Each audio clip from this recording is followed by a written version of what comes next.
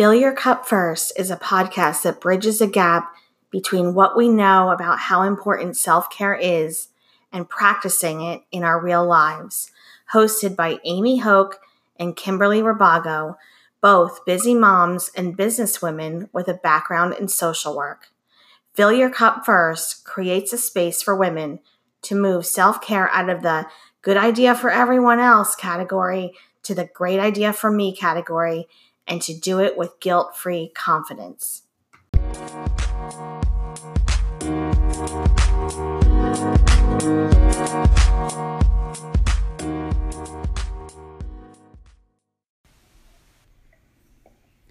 Welcome to Fill Your Cup First podcast, the podcast that puts self-care where it belongs, at the top of your priority list.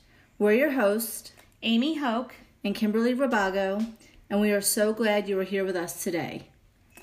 Thank you so much, everyone, for being here with us today. We are so excited about this episode. We have with us today the co-founders of Nourish to Flourish Society, Angelle Batten and Jill Tanis. They are life coaches, writers, speakers, and champions of women. We really love that they are, most importantly, chocolate and tea enthusiasts. They are masters at pulling together nourishing meals on the fly and practicing simple, soulful self-care. Welcome. Thank you for being here today. Oh, thank you so much for having us. Yeah, hi ladies. Hi. Good to be with you. Mm-hmm. So we just thought that we would take the first part of this conversation for you both to share a little bit about your stories of who you are, your work, and how that all relates to self-care. All right. So, Angelle, should I start or do you want to go? Yeah, go for it. Okay. So, I'm Jill Tanis. I live along the western shoreline of Lake Michigan. Beautiful here. I have 3 boys. And we have been in this work together now at the Nourish to Flourish Society for just over 3 years, but we've been practicing in our own private practices for over 15 years. And when you had asked about sharing a brief story, I thought back, what would be most useful? Like, where did this all begin for me? And I would say that the story that's probably the most useful as it relates to self-care is back having an obsessive compulsive relationship with food and my body and exercise back in college, where I ran myself into the ground with, perfectionism and depression and really suppressed emotions as I was going through so much change around that time of my life. And I ended up spiraling about a year and a half to 2 years later, pretty quickly, into a life-threatening eating disorder at the age of 19. And for years after that, as I went into my healing journey, the biggest thing I can think of is that I started to ask better questions. Not as much for me around an eating disorder with, how many calories does this have? Or should I be doing this? What should I be eating? How should I spend my time? But really began to look inside myself and reconnect with myself, not looking outside for answers, but pulling myself back inside, and began to connect with my body and spirit on a deeper level. And the question that came to me was, not how many calories this burns, or how many calories this is, but does this nourish me? Mm-hmm. Does this food nourish me? Does this thought nourish me? Does this action nourish me? Does this relationship nourish me? And over time, my whole paradigm shifted from solely coming from this place of head knowledge, that I began to kind of pull my heart back into the conversation. So many women work from this head place, right? And I started to bring this heart back into the conversation and start getting to know myself again. How do I like to move my body? What foods do I love? How do I love to spend my time? And so for me, that's a little bit about where the story started for me. And it just continued from there. I was, married in my early 20s, and we had a garden in our backyard, and what a difference it makes to cultivate a garden versus going down a food aisle and picking out something from the frozen food section with 380 calories and 0 fat grams and shoving it in the microwave, you know? Mm-hmm. And I just started having this deeper relationship with myself and with the greater appreciation for how things are created. And then I knew that in this paradigm, this is a critical piece that was missing for women. And that's what propelled me. Like, I knew I wanted to work with women in my practice. I wanted to have a private practice working with women around emotional eating, body image, stress, mindset, and really the soul care. That, you know, how could we put all that together? Mm-hmm. So that's where it started for me. And I just, along with I had a psychology and exercise science background, I dove back into several courses and certifications and trainings to deepen my skills, and began working with women around, you know, eating psychology and mindset. So that's where it started for me. Self-care to me is just a lot more than massage and facials, although I adore them, and I know Angela does too. But it could be a good dance party.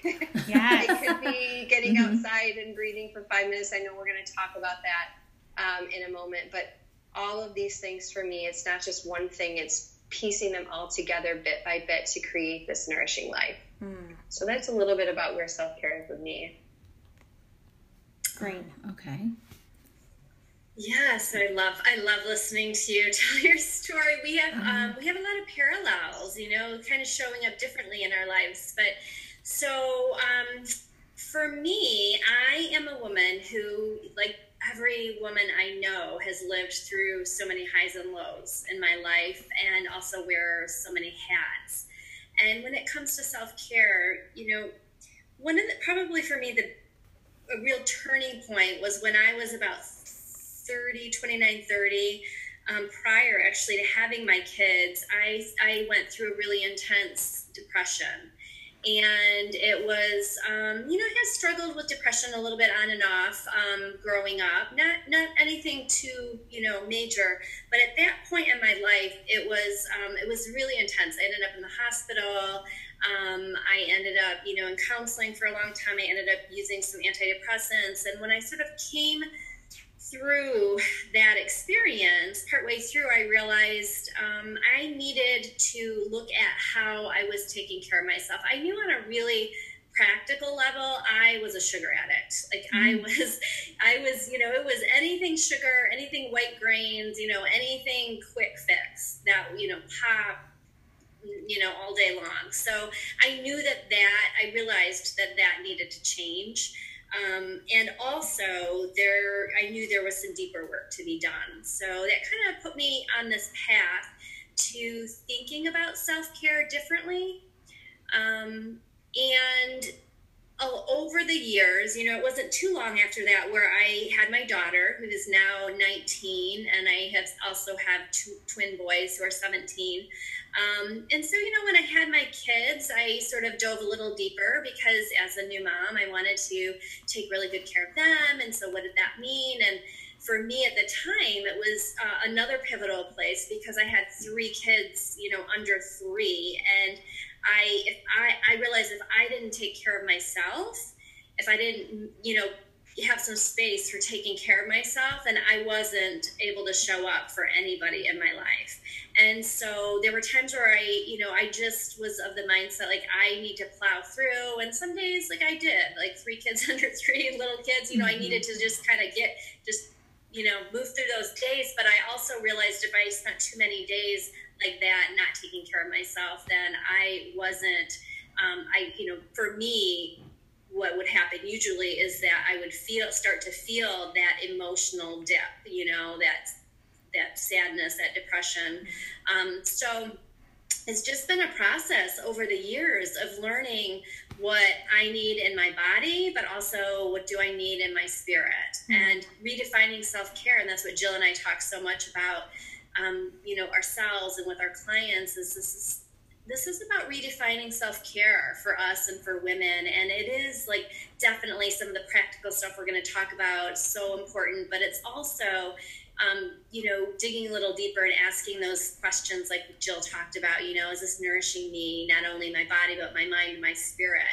And so that's been my journey as well, which is why I think Jill and I have been able to come together and just really create something beautiful for women, because we have had these experiences and we really share, like this paradigm of the strategy and soul of self-care, and we need to address both. I love both of your stories so much, and two things really, the whole stories really touched me, but two things really jumped out at me. And Angel, when you had said about the sugar, and that when you recognized that you were a sugar addict, or that you needed to have sugar, and talking about just being tired of being a new mom, that just plays, I think, into so many people's lives, because when you hit that, 3:00 work crash, you're trained to think about having a candy bar or like a piece of sugar to kind of jumpstart right your day again. And it's just, it plays in our minds. So how did you make the connection that it was that you were definitely looking for the sugar, and how did you start to work away from that? So for me, there was just this awareness. I started really when I had kids, really looking at what I was putting in my body even more closely. And so just having this awareness that I was fueling myself with so much sugar, I started to, I went through this phase where I was going to improve the quality of the sugar I ate. So I was like, instead of like the candy bar and the Mountain Dew, like I'm going to have the juice, and I'm going to have, I'm going to use the honey, and I was still getting a lot of sugar. So it was like this process, but it was mostly about what can I add in, which is something Jill and I talk a lot about. What can I add in that's going to kind of crowd out some of the foods that are not nourishing me, that are zapping me of my energy. Yeah. And so what I finally, over time, realized for me is that I needed to add in more high-quality protein and more healthy fat, and I needed to make sure I was doing that early on in the day, because that would set me up for better energy throughout the day. So instead of, skimping on breakfast or focusing on just, a real carb-based breakfast, when I started adding in healthy fats, whether it was, just even like more butter, more pasture-raised eggs, having some good protein in the morning, having a smoothie with coconut oil, whatever it was, that started to shift things for me. And it was also amazing that my taste buds just started to change over time. So things that I previously ate and loved just started to taste way too sweet. And I also noticed a big difference in my hormonal cycle, to be honest, as well. And that encouraged me to keep going. Like I really struggled with PMS, pretty extreme PMS. And so as I started to change my diet even a little bit and take better care of myself, that started to resolve. And so that was very encouraging for me to continue to add in healthier foods and healthier habits and behaviors. Okay. Yeah, I also love, and there's a few things that I loved about what you both said in your stories, but Angel, that sometimes having kids is what is like a precipitating event for us to say, oh my gosh, I have these humans that I need to take care of now. How am I going to start? And we start reflecting on our own self-care. And I love how some days you had to it was a crazy day you mentioned, but just having that awareness and starting that journey of, okay, one day maybe I'm just focusing on drinking all of my water. Tomorrow things will be a little bit better. So just having that awareness that if you don't pay attention to that over the next couple of days, it does also then start to affect your mental health as well. I think that's the same for all of us, but just to have that in the forefront is so important. One of the other things really quick, and Jill, I think similarly, I decided, and again, it was precipitated by having kids, that I just made the decision that I was going to sit down and eat with my kids, because and even if the sink was full, and obviously I didn't do this 100% all the time, every day, but the majority of the time I kind of had this bottom line, and non-negotiable, that I was going to sit down and eat with my kids. Partially because I have my teaching background, and I really knew the research behind that, how important that is for kids, and impacts so much of their life. So that was when I look back, that was key for me to have made that decision. My house was often a mess. There were a lot of other things that kind of fell to the wayside. So we kind of all pick our, the things that we focus on. And I'm grateful that was one of the things I focused on, because ultimately it served me really well as my kids. Yeah. Mm-hmm. Mm-hmm. And Jill, you were talking about during your journey how you started to ask better questions. And so I'm just curious, how did you know that was a question that resonated with you? And then what did you do if maybe the question or the answer was something that was just way off base? Did you just say, well, that doesn't feel right, or I'm going to try it and then see how it goes? Yeah, I think at the time, this is so long ago, this is about over 20 years ago, but I just think at the time I didn't have the language for it quite yet. I was paving a journey, a way that really hadn't been paved for me yet. And I feel like through the traditional ways of therapy that I was going through, it just wasn't really working for me. And so it actually started happening when I stopped that support structure. And I'm not always an advocate for that. But that I realized that support structure wasn't nourishing my healing. So that prompted, is this working for me? And if it's not working for me, then why am I continuing to do it? Which shifted into, kind of a rogue way of doing it. Stopping seeing a therapist isn't something I would necessarily recommend.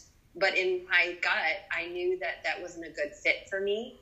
And shortly thereafter, I was introduced to a group of 3 other women, and I can't even tell you how we all came about, but we all came about together and decided to meet 1 hour a week, and they were all going through their own situations, and I was going through mine, and is a very powerful hour of us just sharing what wasn't going well and what was going well, what's working, what's not working, kind of what's missing, what's emerging. Those are some questions that we've created over time at the Nourish to Flourish Society to ask yourself.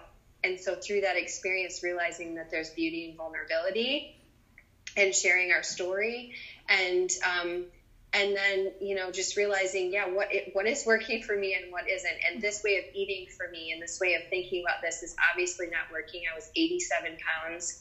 I was very depressed. I had gone in for an EKG. My heart rate was very irregular, and that woke me up when I went into the hospital and had to get that done. And all of a sudden I had all these people coming over me. I realized these things are starting to take shape internally, and this is a very serious issue.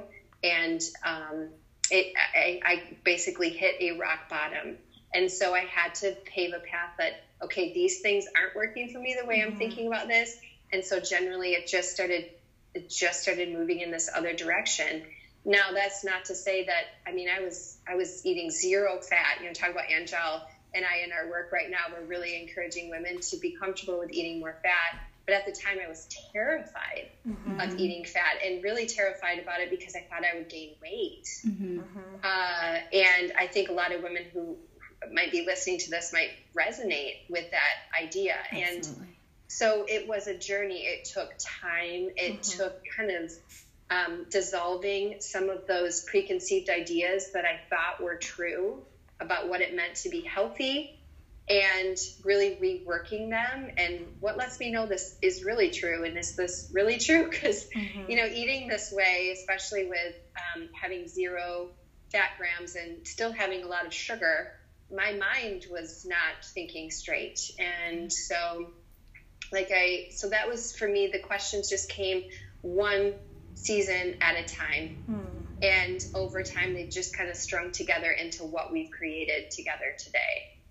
if that helps answer the question. It does. Yeah, absolutely. And I think also when you mentioned like starting 20 years ago, not only were you had your internal thoughts about the fat and whether that was good or bad at the time, but externally, I think in our culture at that time, fat was not recommended, right? So there were so many, I think you're right that so many listeners are going to be able to resonate with that, because we were seeing that in the media, and it was just surrounding us about not having fat was bad, right? So it was, do you find that was the case then?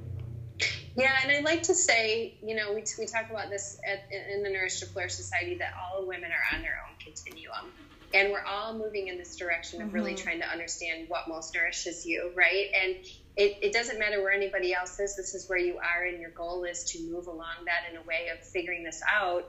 And, you know, you're not going to figure it all out at one time. Even women who go through the reset with us, our 14-day reset, you know, they'll come and they'll learn a few very valuable things, and then they'll go off and experience that for a little while and come back and add to that and add to that.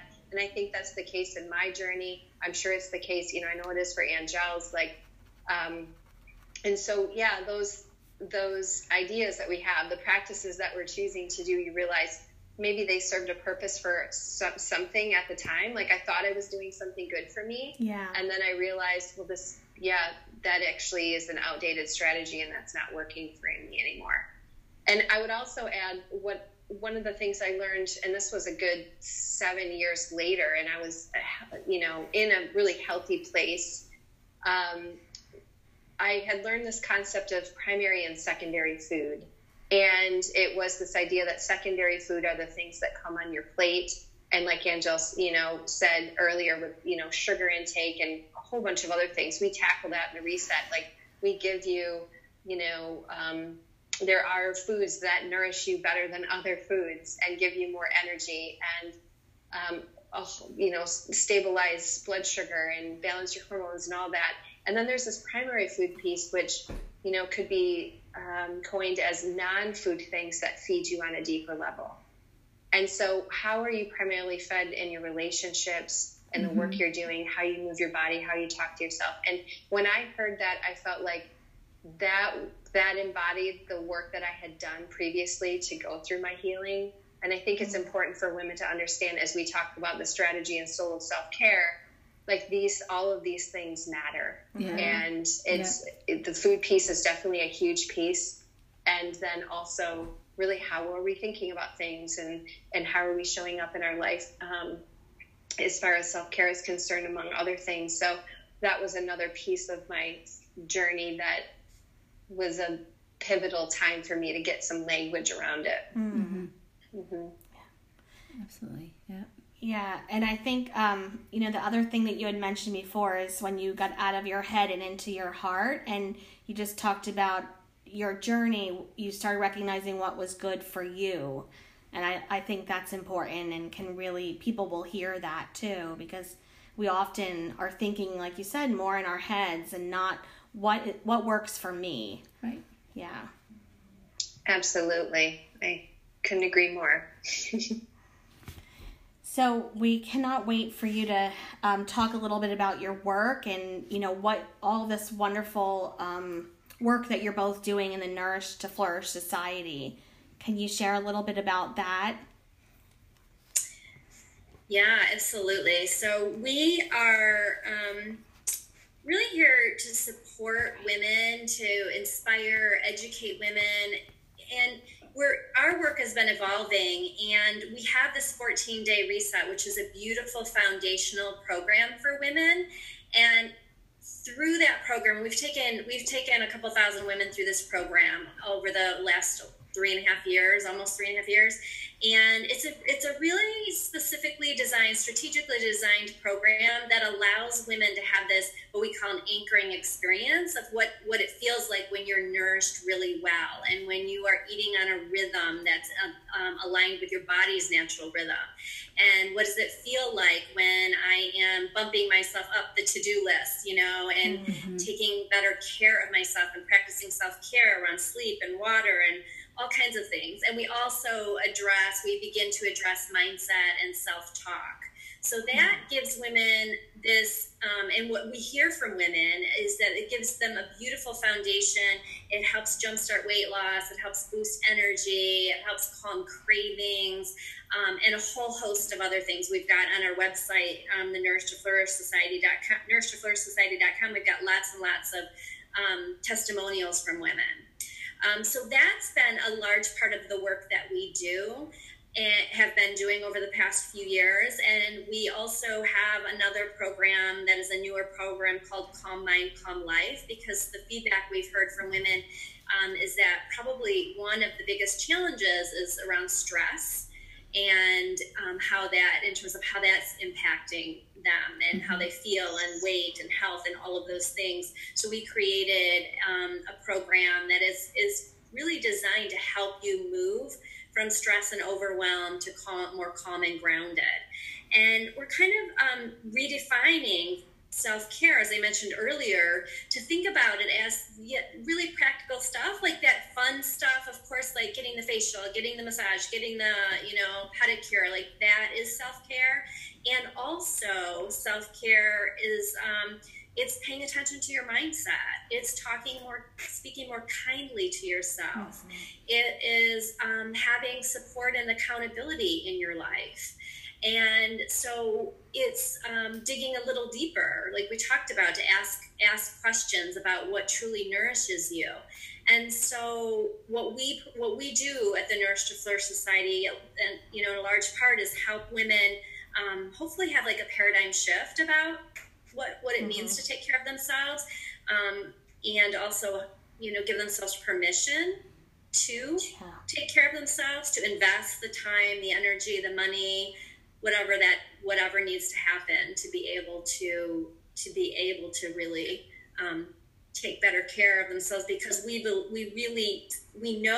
to be true that when we take better care of ourselves in those ways, everyone around us benefits. We benefit and everyone benefits. Mm-hmm. So there's still this pervasive belief in our society that taking good care of ourselves as women, investing the time, energy, money is selfish. Mm-hmm. So many women still, hold that belief. It's been so ingrained in that what makes me a good woman, a good mom, a good, husband or wife, a good sister, a good friend is when I put everyone else first.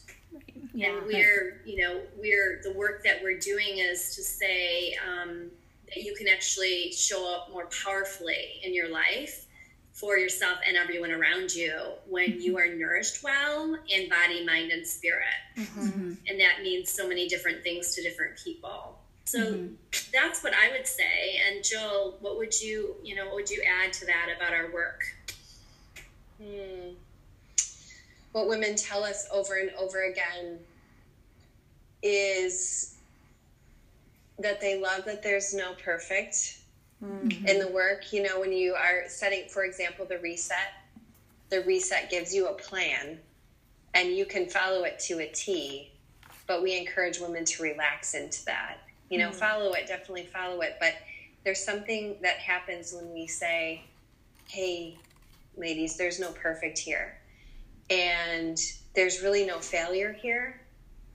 There's feedback. There's an experience you have. Like, let's say you're on it and you go and eat, 10 cookies because you're stressed out. And we would say, well, that's not failure. What can you learn from this experience? And just being able to use the experiences that you're given instead of label them and judge them and feel shame around them. And so it becomes a grace-soaked journey. Women tell us again and again how much that the work that they experience at the Nourish to Flourish Society is so gracious. Mm-hmm. And it teaches women again how to be kind to themselves mm-hmm. and have compassion for who they are, where they've been. And, as a society, what we love is that we really do come around each other and rally each other. And it's a no competing, no comparing zone. Like, it's all about celebration. It's encouragement. It's inspiration. How can we show up as like a sisterhood mm-hmm. and encourage each other and give each other a space where maybe they don't have that at home? And if they don't, we want to model that. We want to model how to speak kindly, how to be gracious, and how to do that in community. Mm-hmm. So I would add that. I love that. I love a lot of things that you both said, but really, and that's kind of the mission of this podcast, to redefine and talk about self-care differently. Again, we both love facials and massages too, but getting around the thoughts that we have about self-care, that, and what Angel mentioned, it not being selfish. That's a lot of work right there, that first step to getting to even practicing it. And I love, Jill, what you said about it. It just doesn't have to be perfect. And those are just two things that really hit home for me. Right. And I think we really try hard in our day and age to teach our kids that, be inclusive, not exclusive. And I think sometimes as moms, we feel, like you both said, we have to be perfect or assume that we should be perfect. And a lot of mom shaming happens, a lot of shaming on ourselves, and we feel bad about it. But we really need to change that dialogue and just be like, I'm going to make mistakes. I tell my kids that all the time. I'm going to make a ton of mistakes. I'm just not perfect. I just can't be there 110% of the time and show up 110% of the time all the time and not put myself first, too. Yeah. It's a lot that we got going on. But I love that you all are both are teaching. I accept you for where you are right now, and all of the women that come to your workshop and to get support by you. It seems to me from what you're saying, and it's clear that you accept them for where they are. Yeah, I love that. Mm-hmm. Is there anything else that you'd like to share about your work? We have another fun question for you, but I wanted to see if there was anything else that you wanted to share with our listeners. Go ahead. Do you have anything, Angel? Well, we like to have fun too. We like to have fun. We like her dance party. Music. We love laughing. We love, and just bringing a lightness, like an authenticity, and so that means like it's some of that deeper stuff, and then there's some lighter stuff, because we all need to lighten up more often. Yeah, absolutely. Yeah, and laugh. I love that. Yeah. Mm-hmm. What's the number one challenge you both face to practicing regular self-care in your life? Do you want to go, Jill, or you want me to? Well, I was thinking, so when I think through this question right now, in my season right now, I think the seasons change from time to time. I mean, one thing I didn't mention earlier is that I've been through this challenge of Lyme disease. I was diagnosed about 4.5 years ago. And before the diagnosis, I spent a lot of time in bed. I was exhausted. I could not get out of bed. I was dealing with a lot of chronic pain, depression, brain fog, you name it. I'm doing a lot better now. So I would say the challenges shift with the season that I'm in. And so when I think about it right now, as far as having 3 boys at very active ages, running this company, wanting to be connected to my community and family, we're heading into summertime. Mm-hmm. And so I have a home office, and so my boys are home. And when I think about, it's how I want to nourish myself, because I feel like in many ways I'm pretty good at exercising self-care, and I think Angel is as well. And that's why we love to talk about it, because we've been through the journey, and we're still running this journey alongside you all. But I feel like, in some ways, through the depression struggles we've had and the Lyme disease and the 3 young kids, my kids were 3 kids under 4. Angel was like 3 kids under 3. I was laughing, Angel, when you were talking about how, I'm sitting down with my kids when they eat. And I was remembering a time where my husband and I would take shifts, because the baby was not happy. The baby was colicky. And so he would take the baby so I could sit down for 15 minutes, and then I would take the baby so he could sit down. Yeah. And so it's kind of, how I want to nourish myself contradicts the timely needs and demands of my family and what it means to run a household. And, even the expectations, if I would say, around what that looks like. So I would say that's the number one challenge for me that I continually revisit, how I desire to nourish myself against, my kids' needs. I was thinking this morning so I have this time that I spend after I drop the kids off to school where I get myself a good half hour of quiet time. I have my tea. I do a little reflection, reading, praying while they're home now. And so I decided to shift this to the early morning time and give myself that space. And I do some stretching. I still do the things I was doing, but my adorable 8-year-old boy is an early riser. And so my alone time isn't so alone. You know, he'll sit next to me. He wants to snuggle and read, and it's beautiful. It's so beautiful.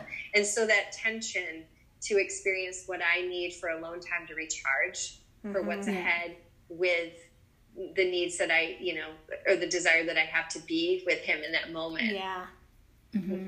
Balancing so that's one example. Yeah.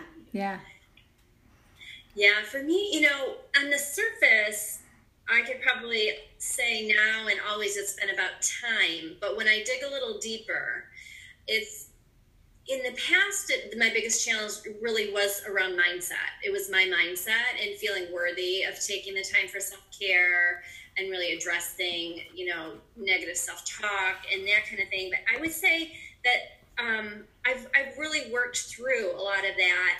And really the biggest challenge now is, and has been for a while, and it's very similar to what Jill's saying, is about boundaries. And it's about, you know, as an example, so one of the things that I love to do as far as self-care when I'm able to do is massage. And I'm really fortunate because I have some insurance that helps with that. And so I take advantage of that. Well, I have older kids now, so I have a 19-year-old who has her own car, but I have two 17-year-olds who do not. And so, you know, we're always juggling cars. And so when it comes up that one of my guys didn't set up a ride for where he needed to be, and then it's my time for a massage, you know, what happens? Like, do I, you know, say, okay, let's try to figure it out. But at the end, you know, when it comes down to it, if we can't, do I have a boundary around that? Right. So it's like navigating boundaries all the time and communicating those to not only my kids, but to my husband. I would say is probably the biggest challenge. And it's not a hard and fast thing. There's some days I give, right? There's some days that I give. And then there's some days I say, you know what? Nope, this is my boundary. Yes. So I'm sticking to it. Yeah. Boundaries are such a great topic. It is such a great conversation to have because they get blurred a little bit too much sometimes, but I definitely agree boundaries is a big topic. Can be a fun topic. We can have laughs when we do it. We could, yes, I think that's a great topic for a podcast. Yeah. Totally relate. So if you only had 5 minutes to do something for self-care, what would you choose to do? So for me, if I had 5 minutes for self-care, these are the things that come to mind that I do regularly. I tune into my breath. Like I take a couple minutes and take a few deep breaths. I check in with my mindset and I speak kindly to myself. It's kind of like it's in my head. It's like the most beautiful mothering or grandmothering voice. Like if I'll check in, like okay, honey, like how's it going? Like, how are you doing? You know, it's very mothering. And then the really practical things for me, like in 5 minutes, along with breath, is stretch. I stretch a lot. I stretch all the time. Throughout the day, and then drink water is another one because I can get really like lost in my day and realize I haven't drank that much water. So that's another like, okay, self-care, like I need to drink some water. So those are some of my sort of 5 minute self-care practices that I do regularly and that really make a difference for me. Awesome. Thank you. How about you, Jill? So the breathing for me, I definitely focus on if I had just 5 minutes. So some practical ones would be kind of getting out of my head like we're talking about and tuning into my body. And I do that best by both breathing as well as getting outside. There's something in nature for me that's very reconnecting and recentering. So I have a back patio that I love to sit on, especially when the sun is shining, I'll put my face to the sun, get some good sunlight, listen to the birds. I've got a really comfortable, cozy front porch. So if it's not great outside, I will go to the front porch for a little stillness and breathing. Like Angela, I also love to stretch. I water my plants. There's something about getting into the dirt or with my plants. I'm like you talked about at the beginning, we're tea enthusiasts. I drink a lot of tea. So even just making myself a cup of tea and then continuing on with my day, I really love that. And to me, self-care also is if I had 5 extra minutes at a meal to sit, so I'm pretty good at sitting down and taking the time I need. But there's some days where I do feel rushed, and Angela and I will say, we just need a few extra minutes. We need a few extra minutes here. If we're in the middle of a meeting, we break for lunch and come back.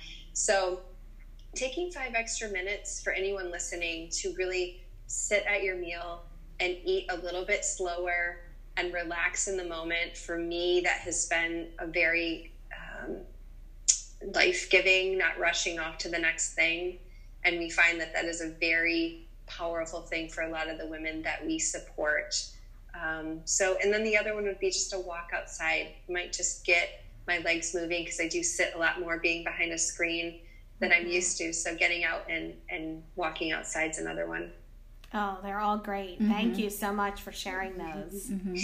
All great. I love the stretching too. You both mentioned stretching. I mean, I love so many of them, because I have a front porch that I'm absolutely in love with.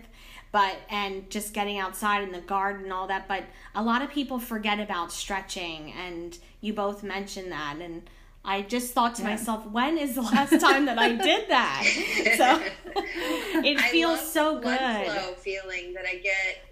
Just re-energizes me, which is, when I do stretching, that's often what I'm looking for. I need to, it would be so fun if we had like a hidden camera in our space where we work, and so you would see me doing I'm like standing up, bending over, like opening up, jumping up and down, just getting moving a little bit. It's I get all angles of Angela on the camera, and we are meeting on Zoom. I bet. Well, and another thing, a couple of weeks ago, we were in Asheville. We were working with our business and mastermind group, and they were long days. We were sitting down for 8 to 10 hours at a time, and Angela and I would get up and we'd spend a good half hour to an hour in the corners, both doing our stretches instead of sitting.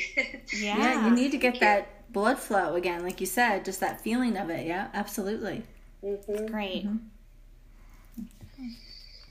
What is the most surprising thing you've ever learned about self-care? So for me, over time, the most surprising thing I would say is it's really what's brought us to this place in our work, that there's a strategy and a soul to it. And it comes back to self-love and self-worth. And the practical 5-minute things matter. And also the self-talk matters, and the way that I'm, being aware of my mindset. And so that's taken me some time and experience to really, really not only understand on a logical way, but to embody that in my life. That's what's been most surprising on my journey. I love that. I think for me, when I sit down and really sit with it, like what's been most surprising, and it's not surprising to me when I really think about it, but when I go through my days, a lot of times I'm trying to reach the end point. I'm trying to reach, I've arrived somewhere, I get this done. There's some women that do come through the reset thinking that, you just do these things for 14 days and then all of a sudden it happens. And what you realize is that there is no destination of I've mastered this. And instead it's an ongoing practice. Self-care is an ongoing practice. And we have seasons that ebb and flow through busy and unexpected, even challenging seasons. Angela and I share them so candidly together. But through it all, self-care is an intentional practice. And it happens day after day. You show up for yourself. You set the intention. You follow through. And of course, you extend grace and kindness and compassion, but that you continue to show up, and that it is a part of, you know, who you are and what you do and the practices that you have. And I can say that it looks different for different seasons, you know? So when I was thinking through this question, I was remembering a time a few years ago, and we hear this from women in our reset, where I can't do this. You know, my elderly parent is I'm taking care of them, or they're in hospice, or somebody had a surgery, and it's like the next, like, stressful event, right. You know, and it's somehow those stressful events get strung up against each other again and again. And I was remembering a time a few years ago where my son spent a week in the hospital with a scary health situation, and I was by his side the entire time. But I realized that my self-care in that moment, I could still practice it. And what it was in that moment was, it was just right then and there, just focusing on each meal that I did have for the day, that it was going to be a nourishing meal to me. And I was going to figure out ways to bring that into the hospital so that I could be cared for. And then, you know, take naps or letting go of what I needed outside of the hospital bed so I could protect my energy and be there. And then, you know, that passed. And so then you go to the next thing. But again, it's just whatever's in front of you, just being able to be intentional about, well, what can I do with the situation, you know, and it will shift depending on your season, but that's okay. You're still practicing it. Yeah. So I love that. Yeah. And as you said earlier, this is you're just paving the journey, not only for yourself, but for so many others, through all of the wonderful work that the two of you are doing through Nourish to Flourish Society. You're so gracious, and you're both so calming. I could probably continue this conversation for a while. I feel very energized by talking with you all. So thank you for everything that you've shared. Is there anything that you have coming up that you would like to share with our audience so that they can look forward to? Yes, we have our 14-day reset, our fall reset. So our reset is the program we've mentioned a couple of times, and we offer it throughout the year, and we offer it in the fall and in the winter and the spring. We have our fall one coming up beginning of September, and it's just a beautiful experience for women and very grounding. As we mentioned, it's a very strategic plan, grace-filled, support-filled, and it's at the heart of it, it really is about self-care. And, you know, what does it feel like to feel really nourished and well taken care of by me, you know, not looking outside of, you know, for somebody else to take care of me, but what does it look like and feel like when I take care of myself? So there's a menu plan with delicious food that really is food that the whole family tends to love. You know, you hear that sometimes, but we have like hundreds of testimonials. So many women like, I can't believe, like, my my husband loves this food, my kids love this food, my quote unquote picky eater loves this food. And that's part of what we, you know, the strategy that we designed it with is to be able to have it be one meal for you and for anybody else that you're feeding, because we want it to be easy for you to learn how to do this, eat this way, nourish yourself this way in the midst of your very full life, and not have it be harder. Great. That is really something to look forward to. Well, thank you again so much for coming on. We will definitely share all of the information as far as how to reach you through your website. And thanks again. We really appreciate everything that you're doing. And you are influencing women all over. So thank you. You're so welcome. And thank you. Thank you for having us. And thank you for doing the work that you're doing in the world to support women. We're very grateful. Thank you so much, ladies. This was so much fun. It was. Thanks for being on today. Yeah. Hello, everyone. We are back. Kim and I are here with some of our takeaways from the episode with Angel and Jill from the Nourish to Flourish Society. Kim, what do you think? I thought that was such an amazing episode. It was a great conversation. There was so much to write down and to think about.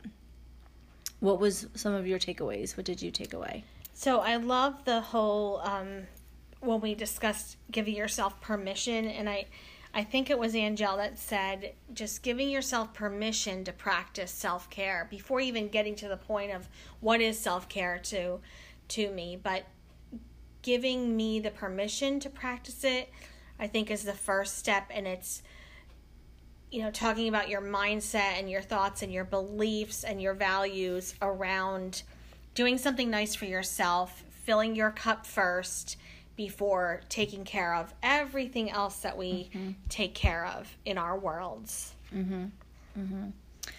I really connected to what Jill had said about asking better questions.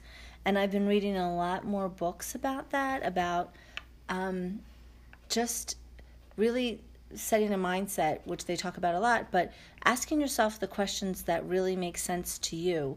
And to look inside what matters. Just don't answer the question on a fly, though sometimes you have to do that sometimes in a situation, but really to see if the situation resonates with you before you go and answer. So getting back to your permission standpoint, I've been really giving myself permission not to answer somebody first with my first, of course I've got to answer this right now. I can wait. Right. If it's something that can wait, I do wait and let it sit with my soul and figure out if this is how I'm going to answer this, or is this the question, or is there something else that's deeper? Oh, I love that. I also loved when Angel talked about situation with her kids, and I think she mentioned kids that needed, in her family, that needed rides to various things that they're involved in, whether it's friends or sports or different activities.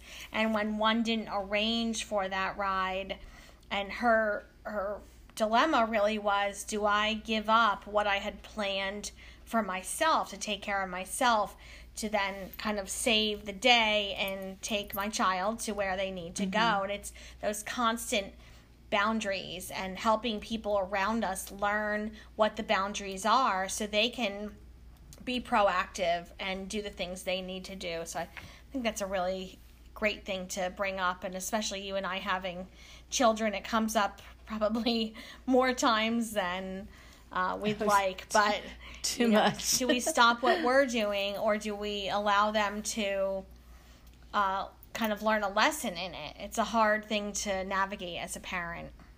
It is, but I think we look at it as, well, we don't want to let them down, right? But also, on the flip side, it builds their character to say, figure this out. You need to figure this out. You need to figure out a way to get to work because I need the car, which I think is what Angel was talking about. Angel that was talking about it. I think both of them said this, and I really need to practice this more in my life, is to not take myself so seriously. And they threw out having a dance party a couple times. I think that's a really great idea. It is. Though my kids wouldn't want me to dance in front of them, I just think it's fun to just put on some loud music and kind of let things go a little bit and let yourself go. Yeah. Our kids forget how cool we are. Exactly. They do. I keep so. trying to remind them. Yeah. And I love that they're listening to the music that I used to listen to. Yes. They think they found it, or that they were the first ones to listen to Journey's Don't Stop Believin'. Right. And I'm like, oh no. That's right. So what's our self-care challenge for the week? Our self-care challenge for the week is to not take yourself so seriously, to maybe throw yourself your own dance party, and to laugh and to live out loud. And I love this quote by Emile Zola. If you ask me what I came into this life to do, I will tell you I came to live out loud. Oh, I love that. So live out loud this week. All right. Thank you so much, everyone, for tuning in this week. Remember to fill your cup first. You deserve it.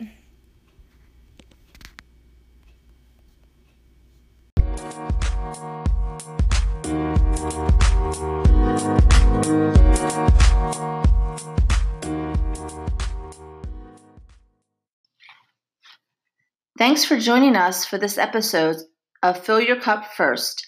We loved spending time with you. We'll look forward to seeing you next time. Until then, remember to fill your cup first. You deserve it.